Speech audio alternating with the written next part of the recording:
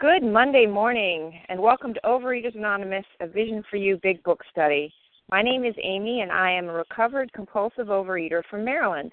Today's date is Monday, July 22nd, and today we are reading from the Big Book on page 48, the third paragraph starting, Everybody Now a Day.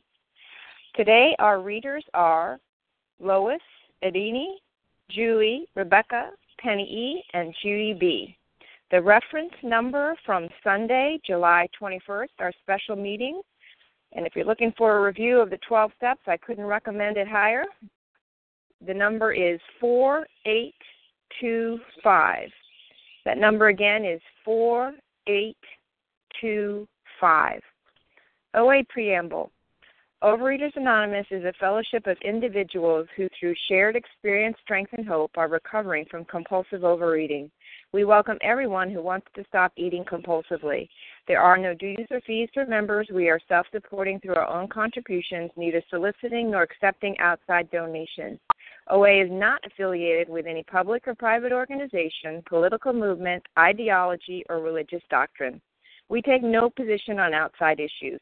This meeting's primary purpose is to abstain, to recover from compulsive overeating, and to carry this message of recovery to those who still suffer. Our sole purpose. OA's fifth tradition states, each group has but one primary purpose, to carry its message to the compulsive overeater who still suffers. At a Vision for You Big Book Study, our message is that people who suffer from compulsive overeating can recover through abstinence and the practice of the 12 steps and 12 traditions of Overeaters Anonymous.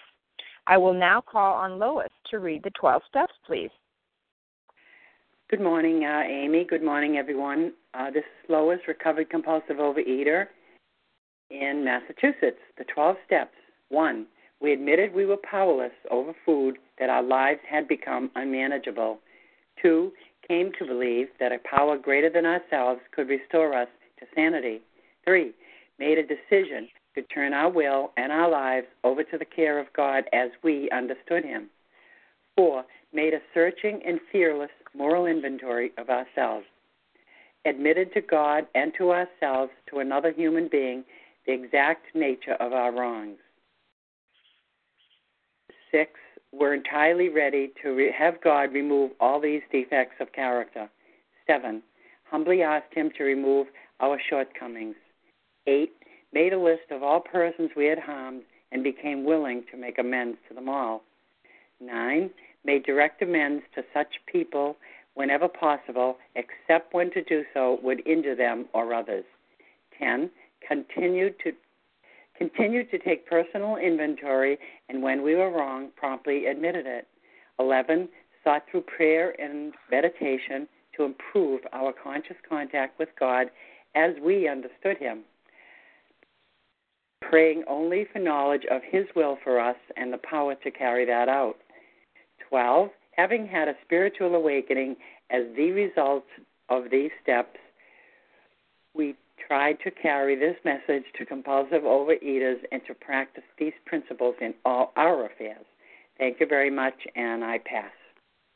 Thank you, Lois. I will now call on Edini to read the 12 traditions, please. Thank you. Good morning, my spiritual brothers and sisters. My name is Edini, and I am a very grateful, recovered, compulsive overeater. Thank you, God. The 12 traditions. 1. Our common welfare should come first. Personal recovery depends upon OA unity. 2. For our group purpose, there is but one ultimate authority, a loving God, as He may express Himself in our group conscience. Our leaders are but trusted servants. They do not govern. 3. The only requirement for OA membership is a desire to stop eating compulsively. 4. Each group should be autonomous, except in matters affecting other groups or OA as a whole. 5. Each group has but one primary purpose, to carry its message to the compulsive overeater who still suffers. 6. An OA group ought never endorse, finance, or lend the OA name to any related facility or outside enterprise, lest problems of money, property, and prestige divert us from our primary purpose. 7. Every OA group ought to be fully self-supporting, declining outside contributions. 8. Overeaters Anonymous should remain forever non-professional, but our service centers may employ special workers. 9. OA, as such, ought never be organized, but we may create service boards or committees directly responsible to those they serve. 10. Overeaters Anonymous has no opinion on outside issues, hence the OA name ought never be drawn into public controversy. 11. Our public relations policy is based on attraction rather than promotion. We need always maintain personal anonymity at the level of press, radio, films, television, and other public media of communication. And 12. Anonymity is the spiritual foundation of all these traditions, ever reminding us to place principles before personalities. I thank you, and I pass. Thank you, Edini. How our meeting works. Our meeting focuses on the directions for recovery described in the Big Book of Alcoholics Anonymous. We read a paragraph or two from the literature, then stop and share on what was read. Anyone can share, but we ask that you keep your sharing to the topic and literature we are discussing, and that you keep your share approximately to 3 minutes. Singleness of purpose reminds us to identify as compulsive overeaters only. Our abstinence requirement for moderators is 1 year and for readers is 6 months. There is no abstinence requirement for sharing on topic. This meeting does request that your sharing be directly linked to what was read. We are sharing what the directions in the Big Book mean to us. To share, press star 1 to unmute. Once you are done sharing, let us know by saying pass. Then press star 1 to mute your phone. In order to have a quiet meeting, everyone's phone except the speaker should be muted. Today we resume our study in the Big Book of Alcoholics Anonymous on page 48 in the 3rd paragraph, starting with everybody nowadays. And I will ask Julie to begin the reading, please. Go ahead, Julie.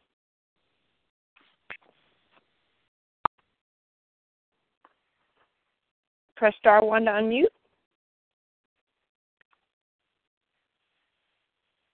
Hi, this is Julie, recovered compulsive overeater in California. Everybody nowadays believes in scores of assumptions for which there is good evidence, but no perfect visual proof. And does not science demonstrate that visual proof is the weakest proof?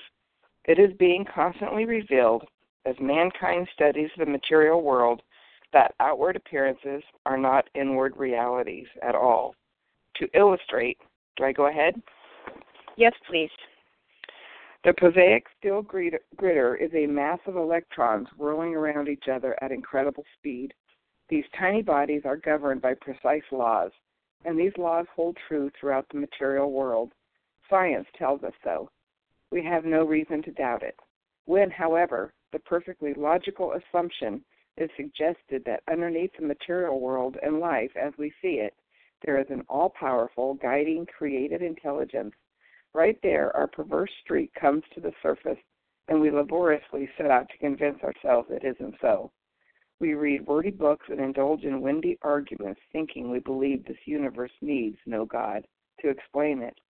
Were our contentions true, it would follow that life originated out of nothing, means nothing, and proceeds nowhere. This is Julie. When I first came in the program, which was in 81, and then up until last November, I never really read We Agnostics thoroughly. I would skim over it because I always said, I believe in God. And when you look at this paragraph again, it's like, especially they use the word assumption twice, and it's like to be taken for granted. And I took for granted what I thought We Agnostics meant. And, I can look at that paragraph and I see myself. I read so many books. I wanted to find out exactly how a God could be real, how it could work for me. Not to disprove it, but to really make it sink inside me so that I could win an argument, so that I would be okay in what I felt or what I believed in. And when I really started to understand the program and what it was and who I was, the all-powerful guiding light, creative intelligence changed for me. I don't have to win an argument anymore because I know who that is. And it's so free because I always thought I believed. I never thought that was a problem, but I see that, I am agnostic in other areas of my life. And I just want to, say thank you, and with that I pass. Thank you, Julie. Would anyone else like to share on what was read, please?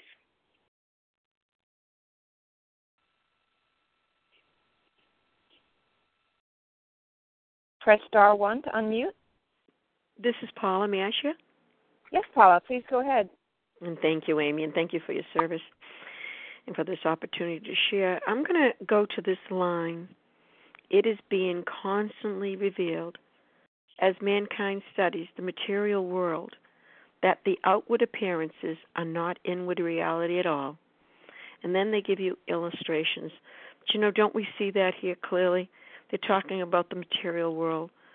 Well, also here, I walk in the spiritual world as we do.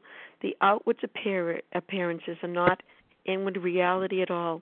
Sometimes I look at circumstances, and I say, well, gee, look at this is happening, and this is going on. Gee, this doesn't seem right at all. Are not inward reality at all.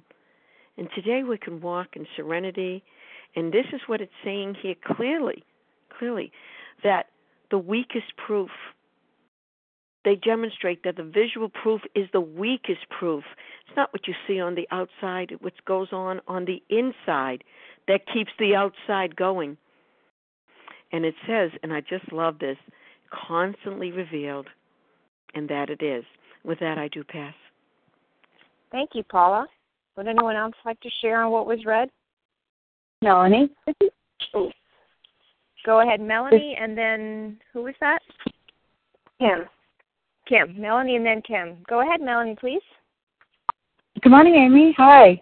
Good morning, Vision for You. This is Melanie, recovered compulsive overeater in Oregon. I was fascinated when I was taught that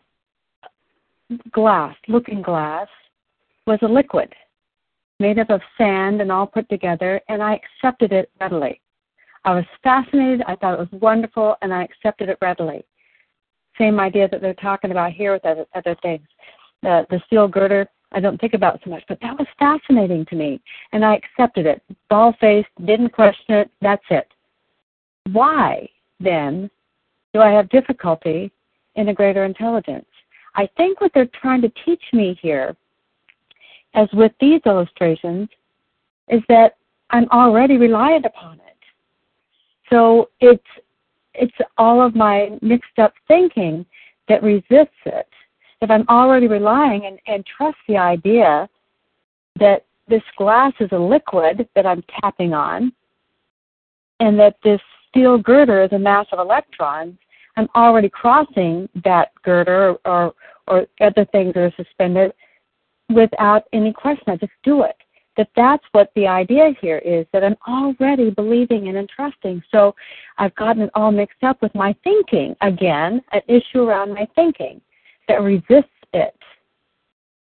So with the basic idea that this step work is going to teach me to understand that I already am, and it'll take away that delusional fear that I have, gives me just such freedom. I'm getting excited about thinking about the whole idea. And I thought it best. Thank you, Melanie. Go ahead. Oh, shoot, I just drew a blank on who was after Melanie. Who was that, please? Kim. Yes, Kim. I'm so sorry. Go ahead, Kim, please. Happy Monday, Amy. Yeah, really. Good morning, my fellows. My name is Kim G., and I am a recovered compulsive overeater from South Jersey. Everybody nowadays believes in scores of assumptions for which there is good evidence, but no perfect visual proof. We do believe in things. We come into We Agnostics and we're like, how can we believe in a God that we don't see, feel, touch? How can we believe in this? How can we believe in a power greater than ourselves if we can't visually see it? But it's true. Everybody believes in things. You know, I went on vacation last week, and I was up in a remote area of New York camping, and, you know, and in this one area we had Wi-Fi in the woods. And I just accepted the fact when I took my iPad to this little dining pavilion, I was going to be able to check Facebook. Woohoo! And I took my iPhone and I walked around these beautiful trails that are miles of trails, and I would hold up my phone and see how many bars I had. And I believed. You know, why would I think that in the middle of these woods there would be cell service? But yet there was. You know, I had the worst sense of direction. But when I go to this place, well, I don't go crazy trying to think and memorize. All I do is I have this little contraption called a GPS. And I plug it in, and I put in the address, and I see acquiring satellites, and I start my car up and I go. And if I keep going and it says to go right and I don't, and it says recalculating route, I simply wait till it tells me where to go. Now, there's no visual proof. I don't go in there and call up the manufacturer and say, can you tell me where this satellite is and how this GPS works? Because I need to know that before I go on this trip. No, I just have a belief. I have a belief that when I plug in that GPS and I get in my car, I'm going to get from point A to point B, and I trust that. You know, if you talk to kids today and you tell them, you know, there was a time when I talked on the phone, there was a wire that attached it to the wall, and that was the only way I could talk on the phone. They couldn't believe it. Or there was a time when I wanted to watch TV, I'd have to get up, I'd have to change the station, and there was no such thing as a remote. And I even catch myself now, too. Once in a while, when I'm in front of a computer, I start to touch the computer screen, assuming every computer screen has a touch screen. Because we so easily accept modern technology. We so easily believe that these technologies are going to grow. You know, my friend has that little Siri thing, and when she has a question, she doesn't type into her computer what the question is. She just says, Siri, tell me where the closest, you know, pizza joint is. And the computer tells her. So everybody nowadays believes in scores of assumptions for which there is good evidence, but no perfect visual proof. So what we are being asked to do when We Agnostics is to be open-minded, to a power out there that can help us solve all of our problems the same way that we are open and willing and readily excited about the newest technology that will make our life easier. And with that, I pass. Thank you, Kim. Anyone else like to share on what was read, please? It's Leah. Go ahead, Leah. Thank you so much. Good morning, everybody. My name is Leah. I'm a recovered compulsive overeater. I wanted to focus in on this statement. And does not science demonstrate that visual proof is the weakest proof? It is being constantly revealed as mankind studies the material world that outward appearances are not inward reality at all. You know, what are we studying now? We're studying step 2, came to believe that a power greater than ourselves could restore us to sanity.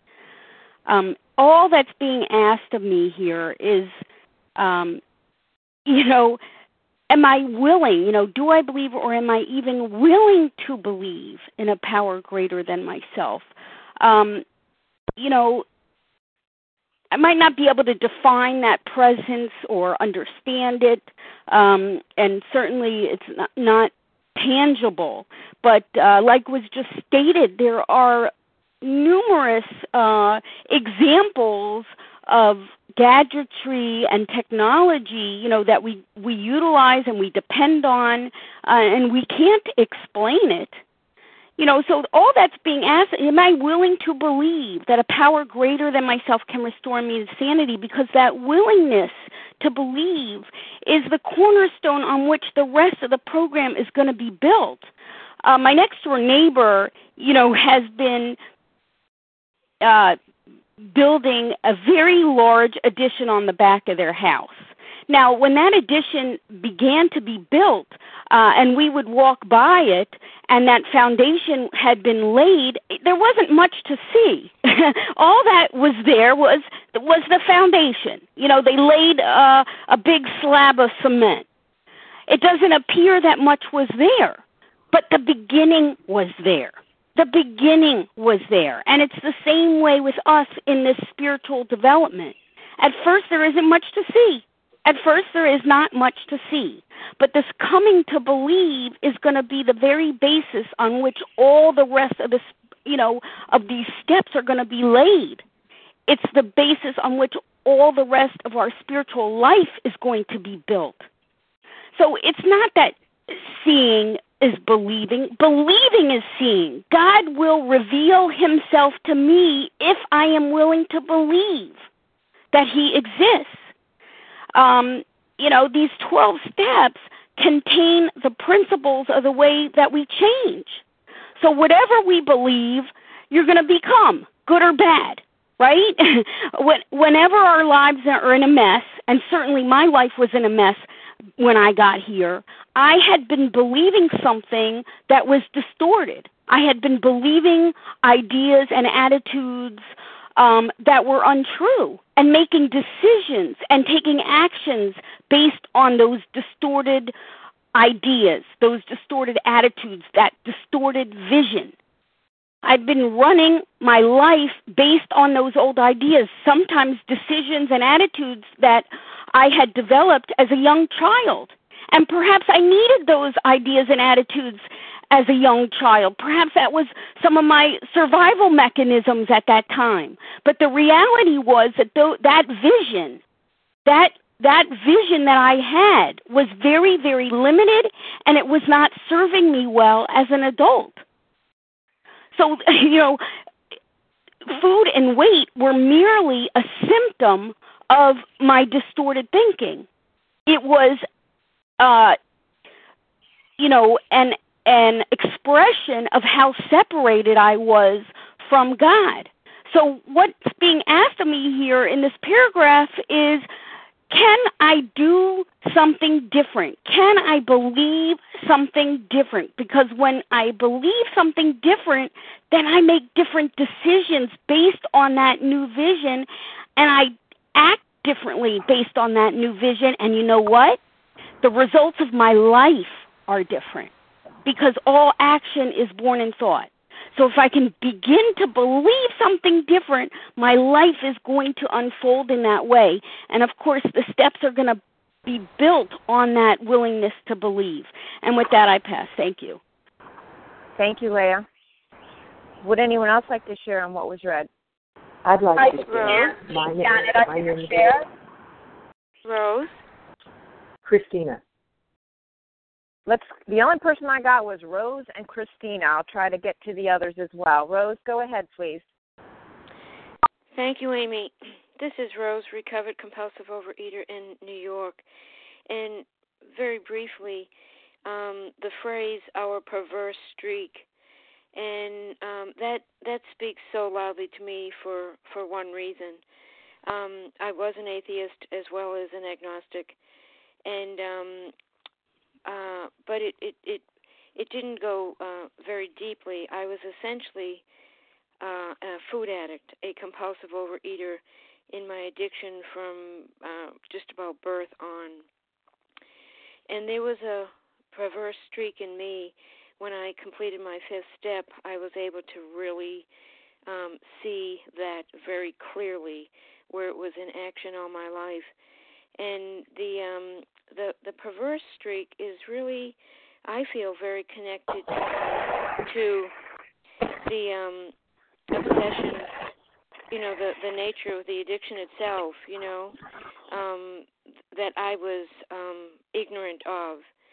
And therefore, my thinking throughout all the years was so distorted,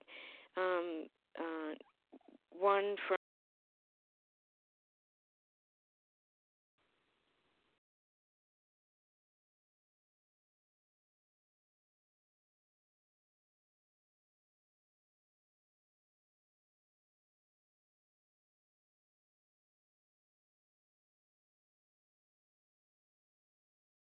Rose, *1 to unmute.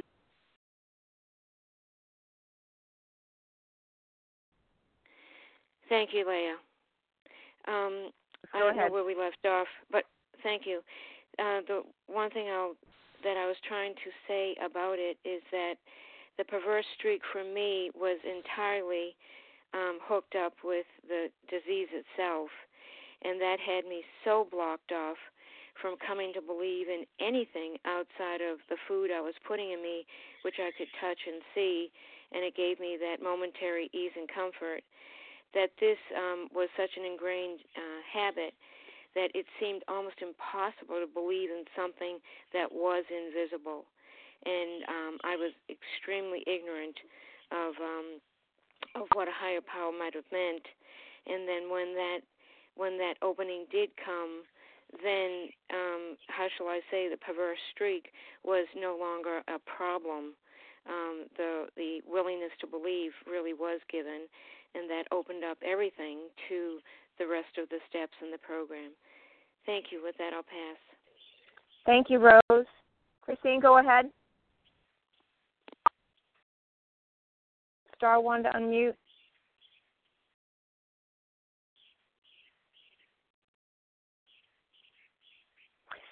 Okay, who else would like to share on what was read, please? There were a number of voices. But... Good morning. My name is Christina. Yeah, Christina, there you are. Go ahead, Christina, please. Yeah, for some reason it muted me again, my phone. I was thinking as we were reading and people were sharing, when I came in, I had no idea that I might have been agnostic because I grew up with, religion and going to church and things like that. But I never thought about using God to help me with this food problem. I just thought I didn't have the right diet, and the skinny girls were lucky. And I couldn't see God's hand in my life. The women that sponsored me in this program helped me to see how a power greater than myself could guide me. And, I think that for all those years before I came in, and that the ego was in charge. And my opinion is that the ego only knows what's behind you and tries to keep you safe. And I have a faith in a higher power based on what I have seen and experienced in this program, but I could not know what was before me. And, I had to see the results in somebody else's life. I had to identify with what they said and think, okay, I'm just going to try this. I'm just going to say a prayer and see what happens. And somebody suggested one time that could be a scientific experiment. If you don't believe in God, okay. Just say a prayer and see what happens. And, I'm grateful every day, even the hard ones, because this program gave me a kit of spiritual tools that I can meet each day with. And sometimes I have a wonderful 45 minutes, and I know that I'm in the right life, and you can't write a check for that. So that's what I had to share. My name is Christina. Thanks. Thank you, Christina. I thought I heard Katie from Virginia in there. Hi, Nancy from Canada. Can I share? Yes. Go ahead, please. Hi, this is Nancy, a compulsive eater in Canada. I've been looking at step 2, more of a two-part step, believing that there's a power greater than myself, and also believing that power can restore me to sanity. Because as a compulsive overeater, I come into the room already believing in a power greater than myself, and that power greater than myself is the food. And I have visual proof and I have experiential proof that it is a power greater than myself because it controls me. It controls me and I cannot control it. If I didn't believe that, I wouldn't have come into the rooms in the first place. And I also believe, or at least used to believe, that power can solve my problems, If I have a problem in my life, big or small, I think about eating. Eating will solve my problem. Well, then I see, well, it doesn't really solve my problem, but it makes me feel better. So when I have a problem, I eat so I can feel better. And then I start seeing that, well, it really doesn't make me feel better for a very long time. But I still eat because it makes me feel better for a little bit of time. And that's better than nothing, right?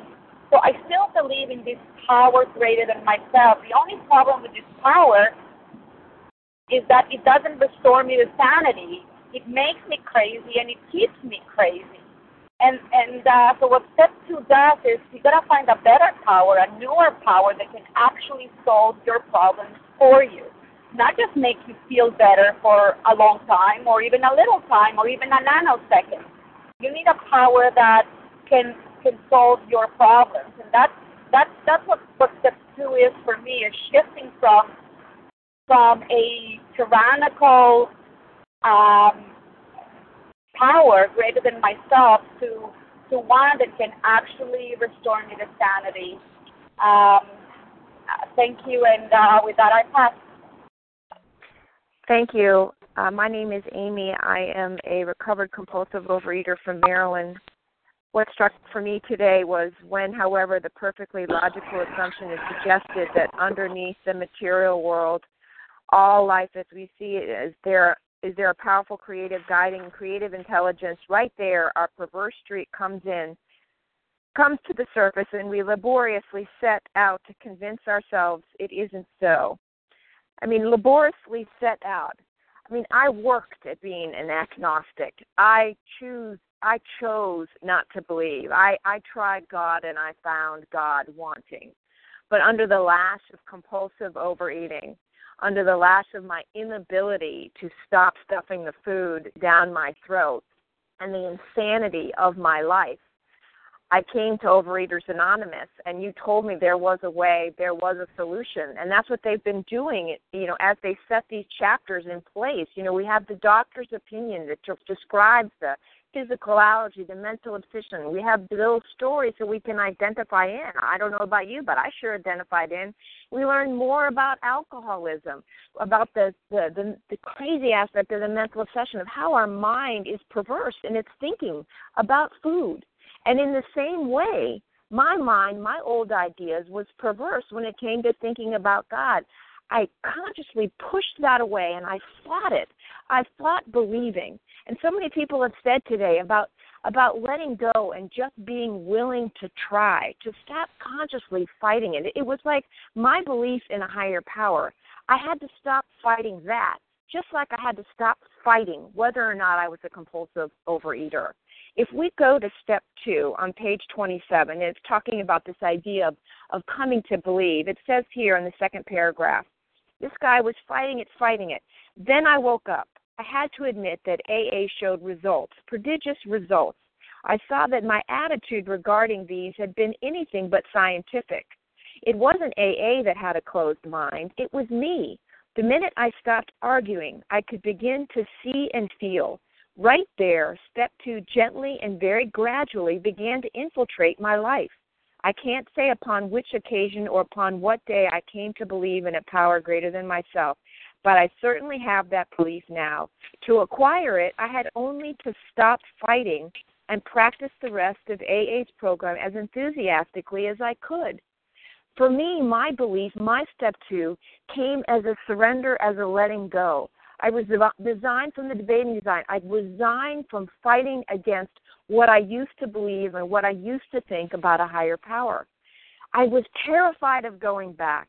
I admitted, and I stopped fighting the fact that I was a compulsive overeater. I knew in my heart of hearts I had surrendered. I could not be the higher power in this case. You all showed me there was a way. You all showed me you were recovered. And it wasn't just about the weight loss. I saw peace and serenity. I saw the insides coming out of your eyes, showing peace and serenity from the mental obsession, not having to think about food anymore, obsess about food anymore, letting food rule my life anymore. And you showed me that all I had to do was stop fighting and be willing to take that step forward, to believe in a power greater than myself, outside of myself, that I no longer was in the driver's seat. And that's all I had to do was be willing. And that's what they're saying here, is to stop fighting it. You know, the laboriously set out means, boy, I was making an effort. That's what we do. We make an effort to convince ourselves, say it isn't so, say it isn't so. But the reality is, as soon as I let go, I put down that fight. I stopped fighting. Step 2 started to work for me because at that point I was willing to believe and try something different, and I saw the results. I saw the results. Any number of recovered folks on this line will tell you as a newcomer, the results, the power, everything you need to recover is here. It's in the 12 steps, and all we need to do is to put down the battle, whatever it is, put down the weapon and stop the fight. And with that, I'll pass. We'll take a couple more shares before we move on to the next paragraph. Who would like to share, please? Rochelle. Rochelle? Go ahead, Rochelle. Thank you. I've been trying to unmute myself, so I really am glad you made that announcement. First of all, I'd like to thank whoever started this meeting. It is absolutely amazing. I heard someone say recently it's the Harvard of the Big Book study. Yes, yeah, it is indeed. Relative to the paragraphs that are read, one of the things that has struck me is that we say out our money, in God we trust. But I think for me it was in food we trusted, at least I trusted. And whenever I had a problem, it was turn to the food, it'll solve it, and turn to the refrigerator. It's like my God forbid. And I'm a religious person, and no matter what the circumstance was, that was my God. And thank God I discovered that it didn't bring me happiness. It didn't bring me joy. It brought me pathos. And today I truly believe in God. I truly believe that it's important to have a personal relationship with that God. And I've seen it so many times that the power is there. And this idea of the invisible idea is really a tremendous, tremendous step forward. I mean, we live in times where, one time, let's say during the Renaissance, people believe, let's say like Galileo or Copernicus, or people in those days, being religious was part of the fabric of their lives. Of course you believed in God. Of course you believed there was a power greater than you. And then came the age of science where, wait a second, let's examine this. Let's take this apart. Let's see what's there. And little by little, people came to believe that there is nothing greater than themselves. They are the sum of the intelligence of the world. And here, it certainly is worth applauding everybody who's on this line who wants to suspend judgment and say, wait a second, I'm going to look at the science stuff. I'm going to look and see, it's not science that's in charge. Who created the science? Where did it come from? Where did the egg come from? And instead, it's the invisible. It's like in my life, for example, I will see a coincidence.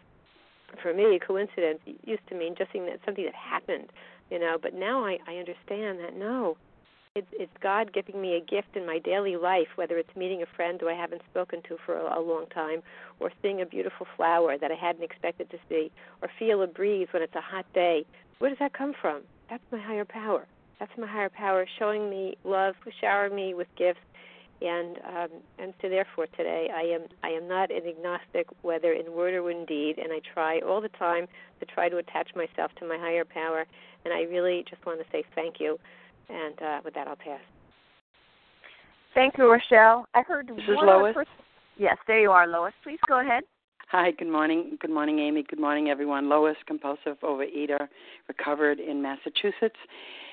And this is such a rich paragraph or two that, when I talk about outward appearances and inward experiences, well, when I relate with where I was when I first was in my disease, this is what I was thinking about this morning. This came to me, that, in my disease, I was a very sick and suffering compulsive overeater, and I wasn't capable of anything other than either stumbling forward or stumbling back to my chair and eating more and more and more. But a friend of mine came one day who I'd worked with, who she said, why don't you, I'm in OA. She said, I go to OA. She said, why don't you just try, I said, I'm not a compulsive overeater. And I truly believed I was not because I had the wrong understanding of what a compulsive overeater is.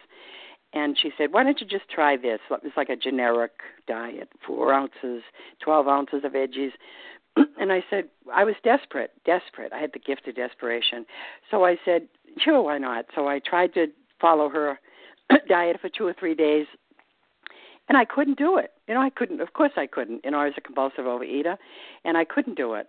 So I knew of a local OA meeting. I had never been, never even thought of going, never wanted to go. And so I went to that meeting, and I listened, and I took home. I didn't really relate at all. It was an OA, meeting, and I didn't relate. I took home the paperwork, the 12 questions, and I was reading them when I got home, and I showed them to my husband, and I said, "See this?" He said, he read them, and he said, "You're not a compulsive overeater." And I said, I remember this so perfectly. I said, "I don't care." I said, "I don't know what I am, and I'm going anyway, and I'm going." And I went. And I know today, looking back in my recovery, that was the hand of God bringing me there. It wasn't anything to do with me. And what I've learned since, in the many years since then, I had many years where I in and out, of course, like everybody.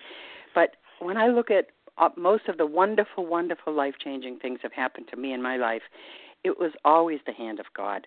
But, being a sick and suffering compulsive overeater, nothing happened outside of myself. It was always me either being good or bad. So, if anybody's on the line and they are where I was, please, just keep coming, be open-minded, and hopefully you'll have the gift of desperation.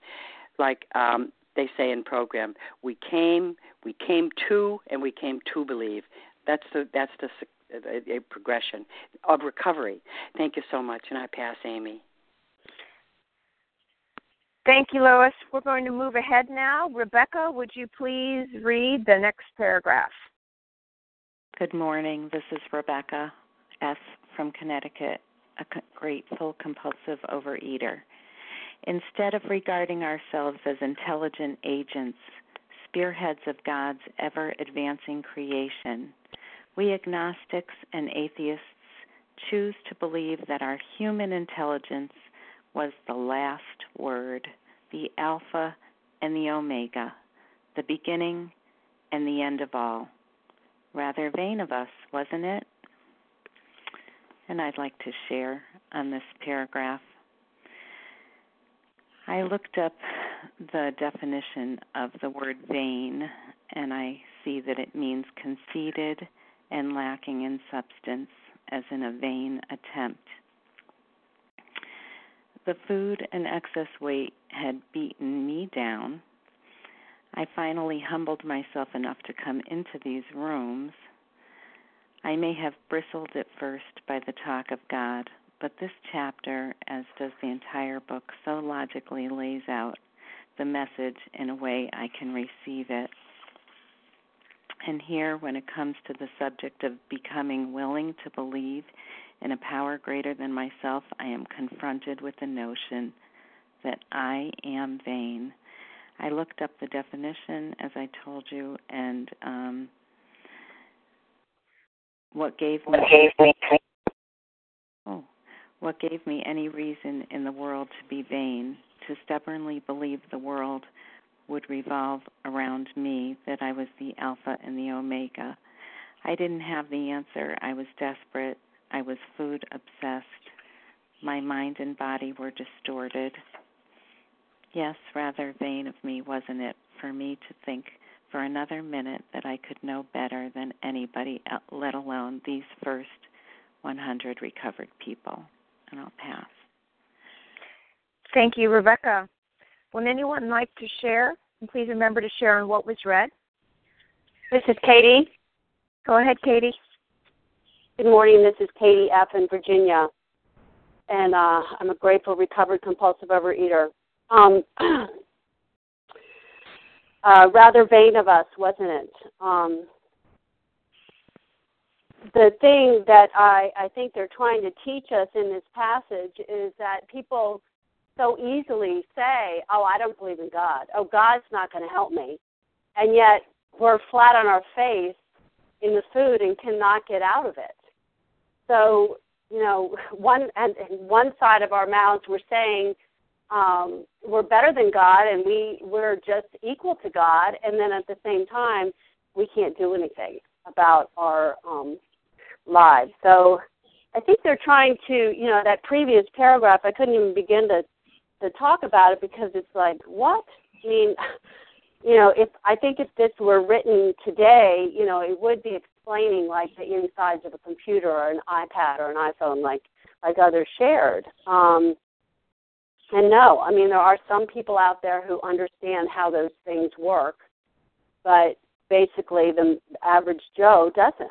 And, you know, I like to consider myself as an intelligent person, but all of my intellect and all of my logic could not get me recovered. And they're trying to wear us down to say, you know, your way is not working. So I don't care what you believe, what you've been believing doesn't work, and you need to look at that and consider believing something else.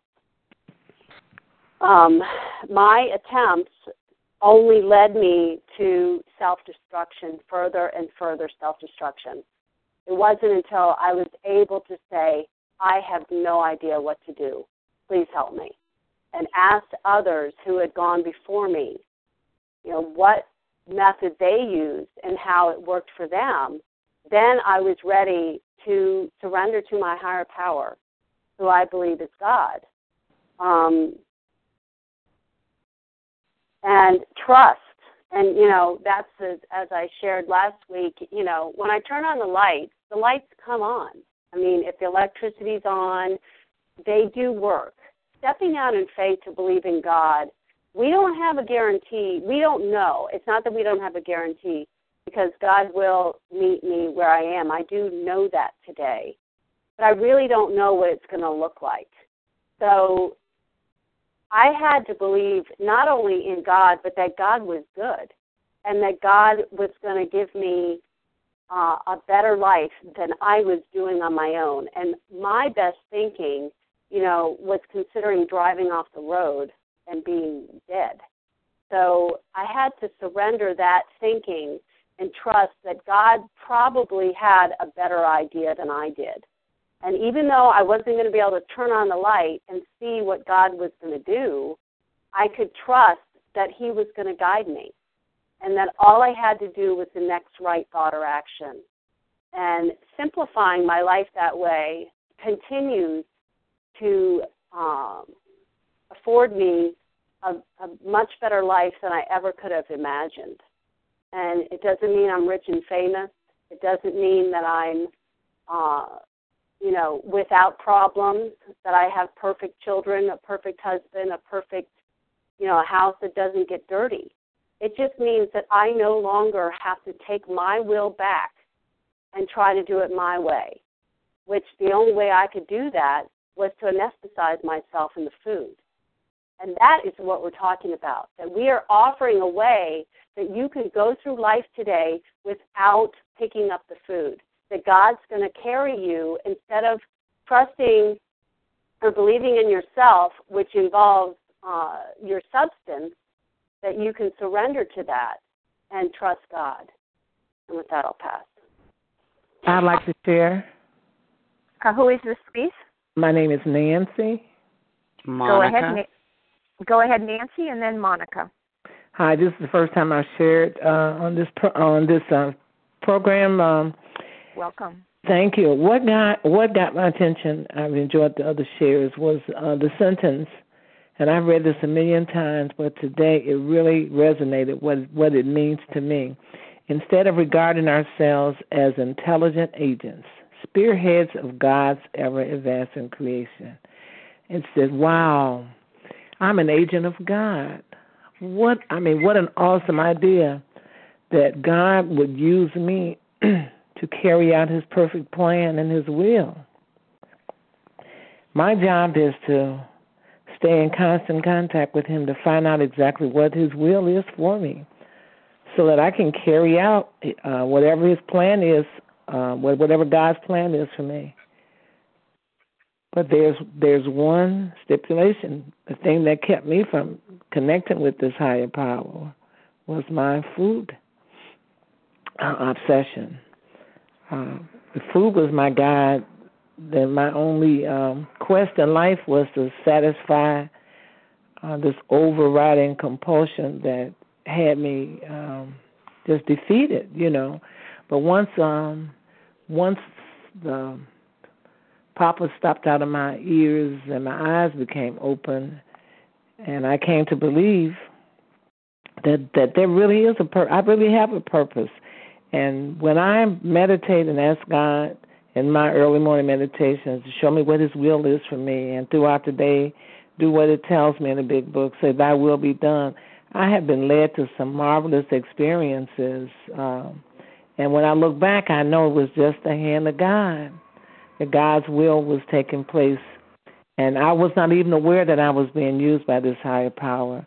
I mean, the whole concept is just so fascinating that if I can stay abstinent, and I know I can't do it on my own, but if I'm abstinent, then I am truly being used by God. I mean, that just gives me goose pimples. So I thank you. I'll keep coming back. Thank you, Nancy. Go ahead, Monica. Thank you, Amy. This is Monica. I am a recovered compulsive overeater.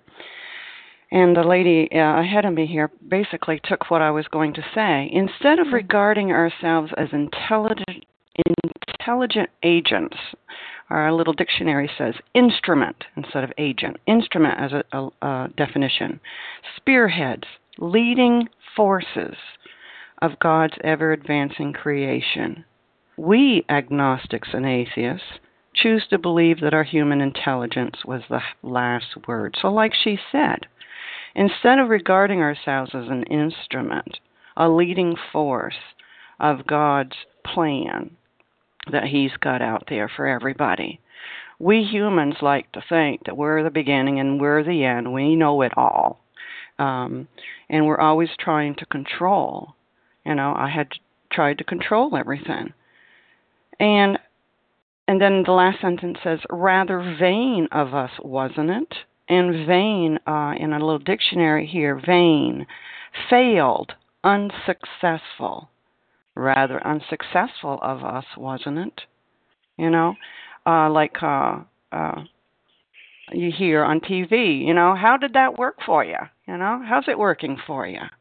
Well, it did not work for me. I am not in control. There is something greater. And when I stopped to think about this, it was vain of me. And I was very, very unsuccessful. My way did not work. And they're trying to get me to think here, your way didn't work. How about trying an experiment here, like someone else was saying? How about trying an experiment here and trying something different? How about trying to just think outside of the box a little bit? We're so easily today, we'll pick up the newest gadget and believe in it. Use that same type of thinking with God here. And we experienced people will tell you, wow, there is a way out, and this is going to work for you if you work for it. And with that, I pass. Thank you, Monica. We have time for a couple more shares. Who would like to share, please? Press star 1 to unmute to share on what was read. It's Leah. Go ahead, Leah. Thank you so much. Instead of regarding ourselves as intelligent agents, spearheads of God's ever-advancing creation, we agnostics and atheists choose to believe that our human intelligence was the last word. Right, we're making a choice. I mean, what is an atheist? An atheist is one who says there is no God. And what about an agnostic? The title of this chapter, We Agnostics, we without knowledge. Agnostic, a person that may or may not believe there's a God, but acts as if he disbelieves there's a God, which was kind of my status. I had no understanding. I was spiritually undeveloped. We know, children who perhaps are physically undeveloped or mentally or emotionally stunted. I was spiritually stunted. I just stood on my own 2 feet. I ran my own show. I, made my own decisions. I ruled my own destiny. I never turned to God for help. There was no relationship there. There was no address titled God. And I got the same help from God that the atheist gets, which is nothing. Absolutely nothing. I had no knowledge, because I never tried to use God in my life. I just did my own thing. I relied on my logic, on my reason, on my self-knowledge, on my intellect. And, you know, I did not turn to God. I didn't have that relationship. I just ran my own show, and the results of that was that my life was a mess. I ran on my own human resources, and I almost ran myself into the grave with my own fists because I was self-destructing under the guise of seeking ease and comfort. You know, this disease humbles you. It beats you into a state of reasonableness. Step 2, which is what we're studying, came to believe that a power greater than ourselves could restore us to sanity. Step 2 is suggesting that this process is going to be a restoration of sanity.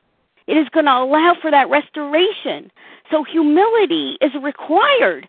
I had to be beaten up so that it would allow me to have the state of mind to unfold in this direction.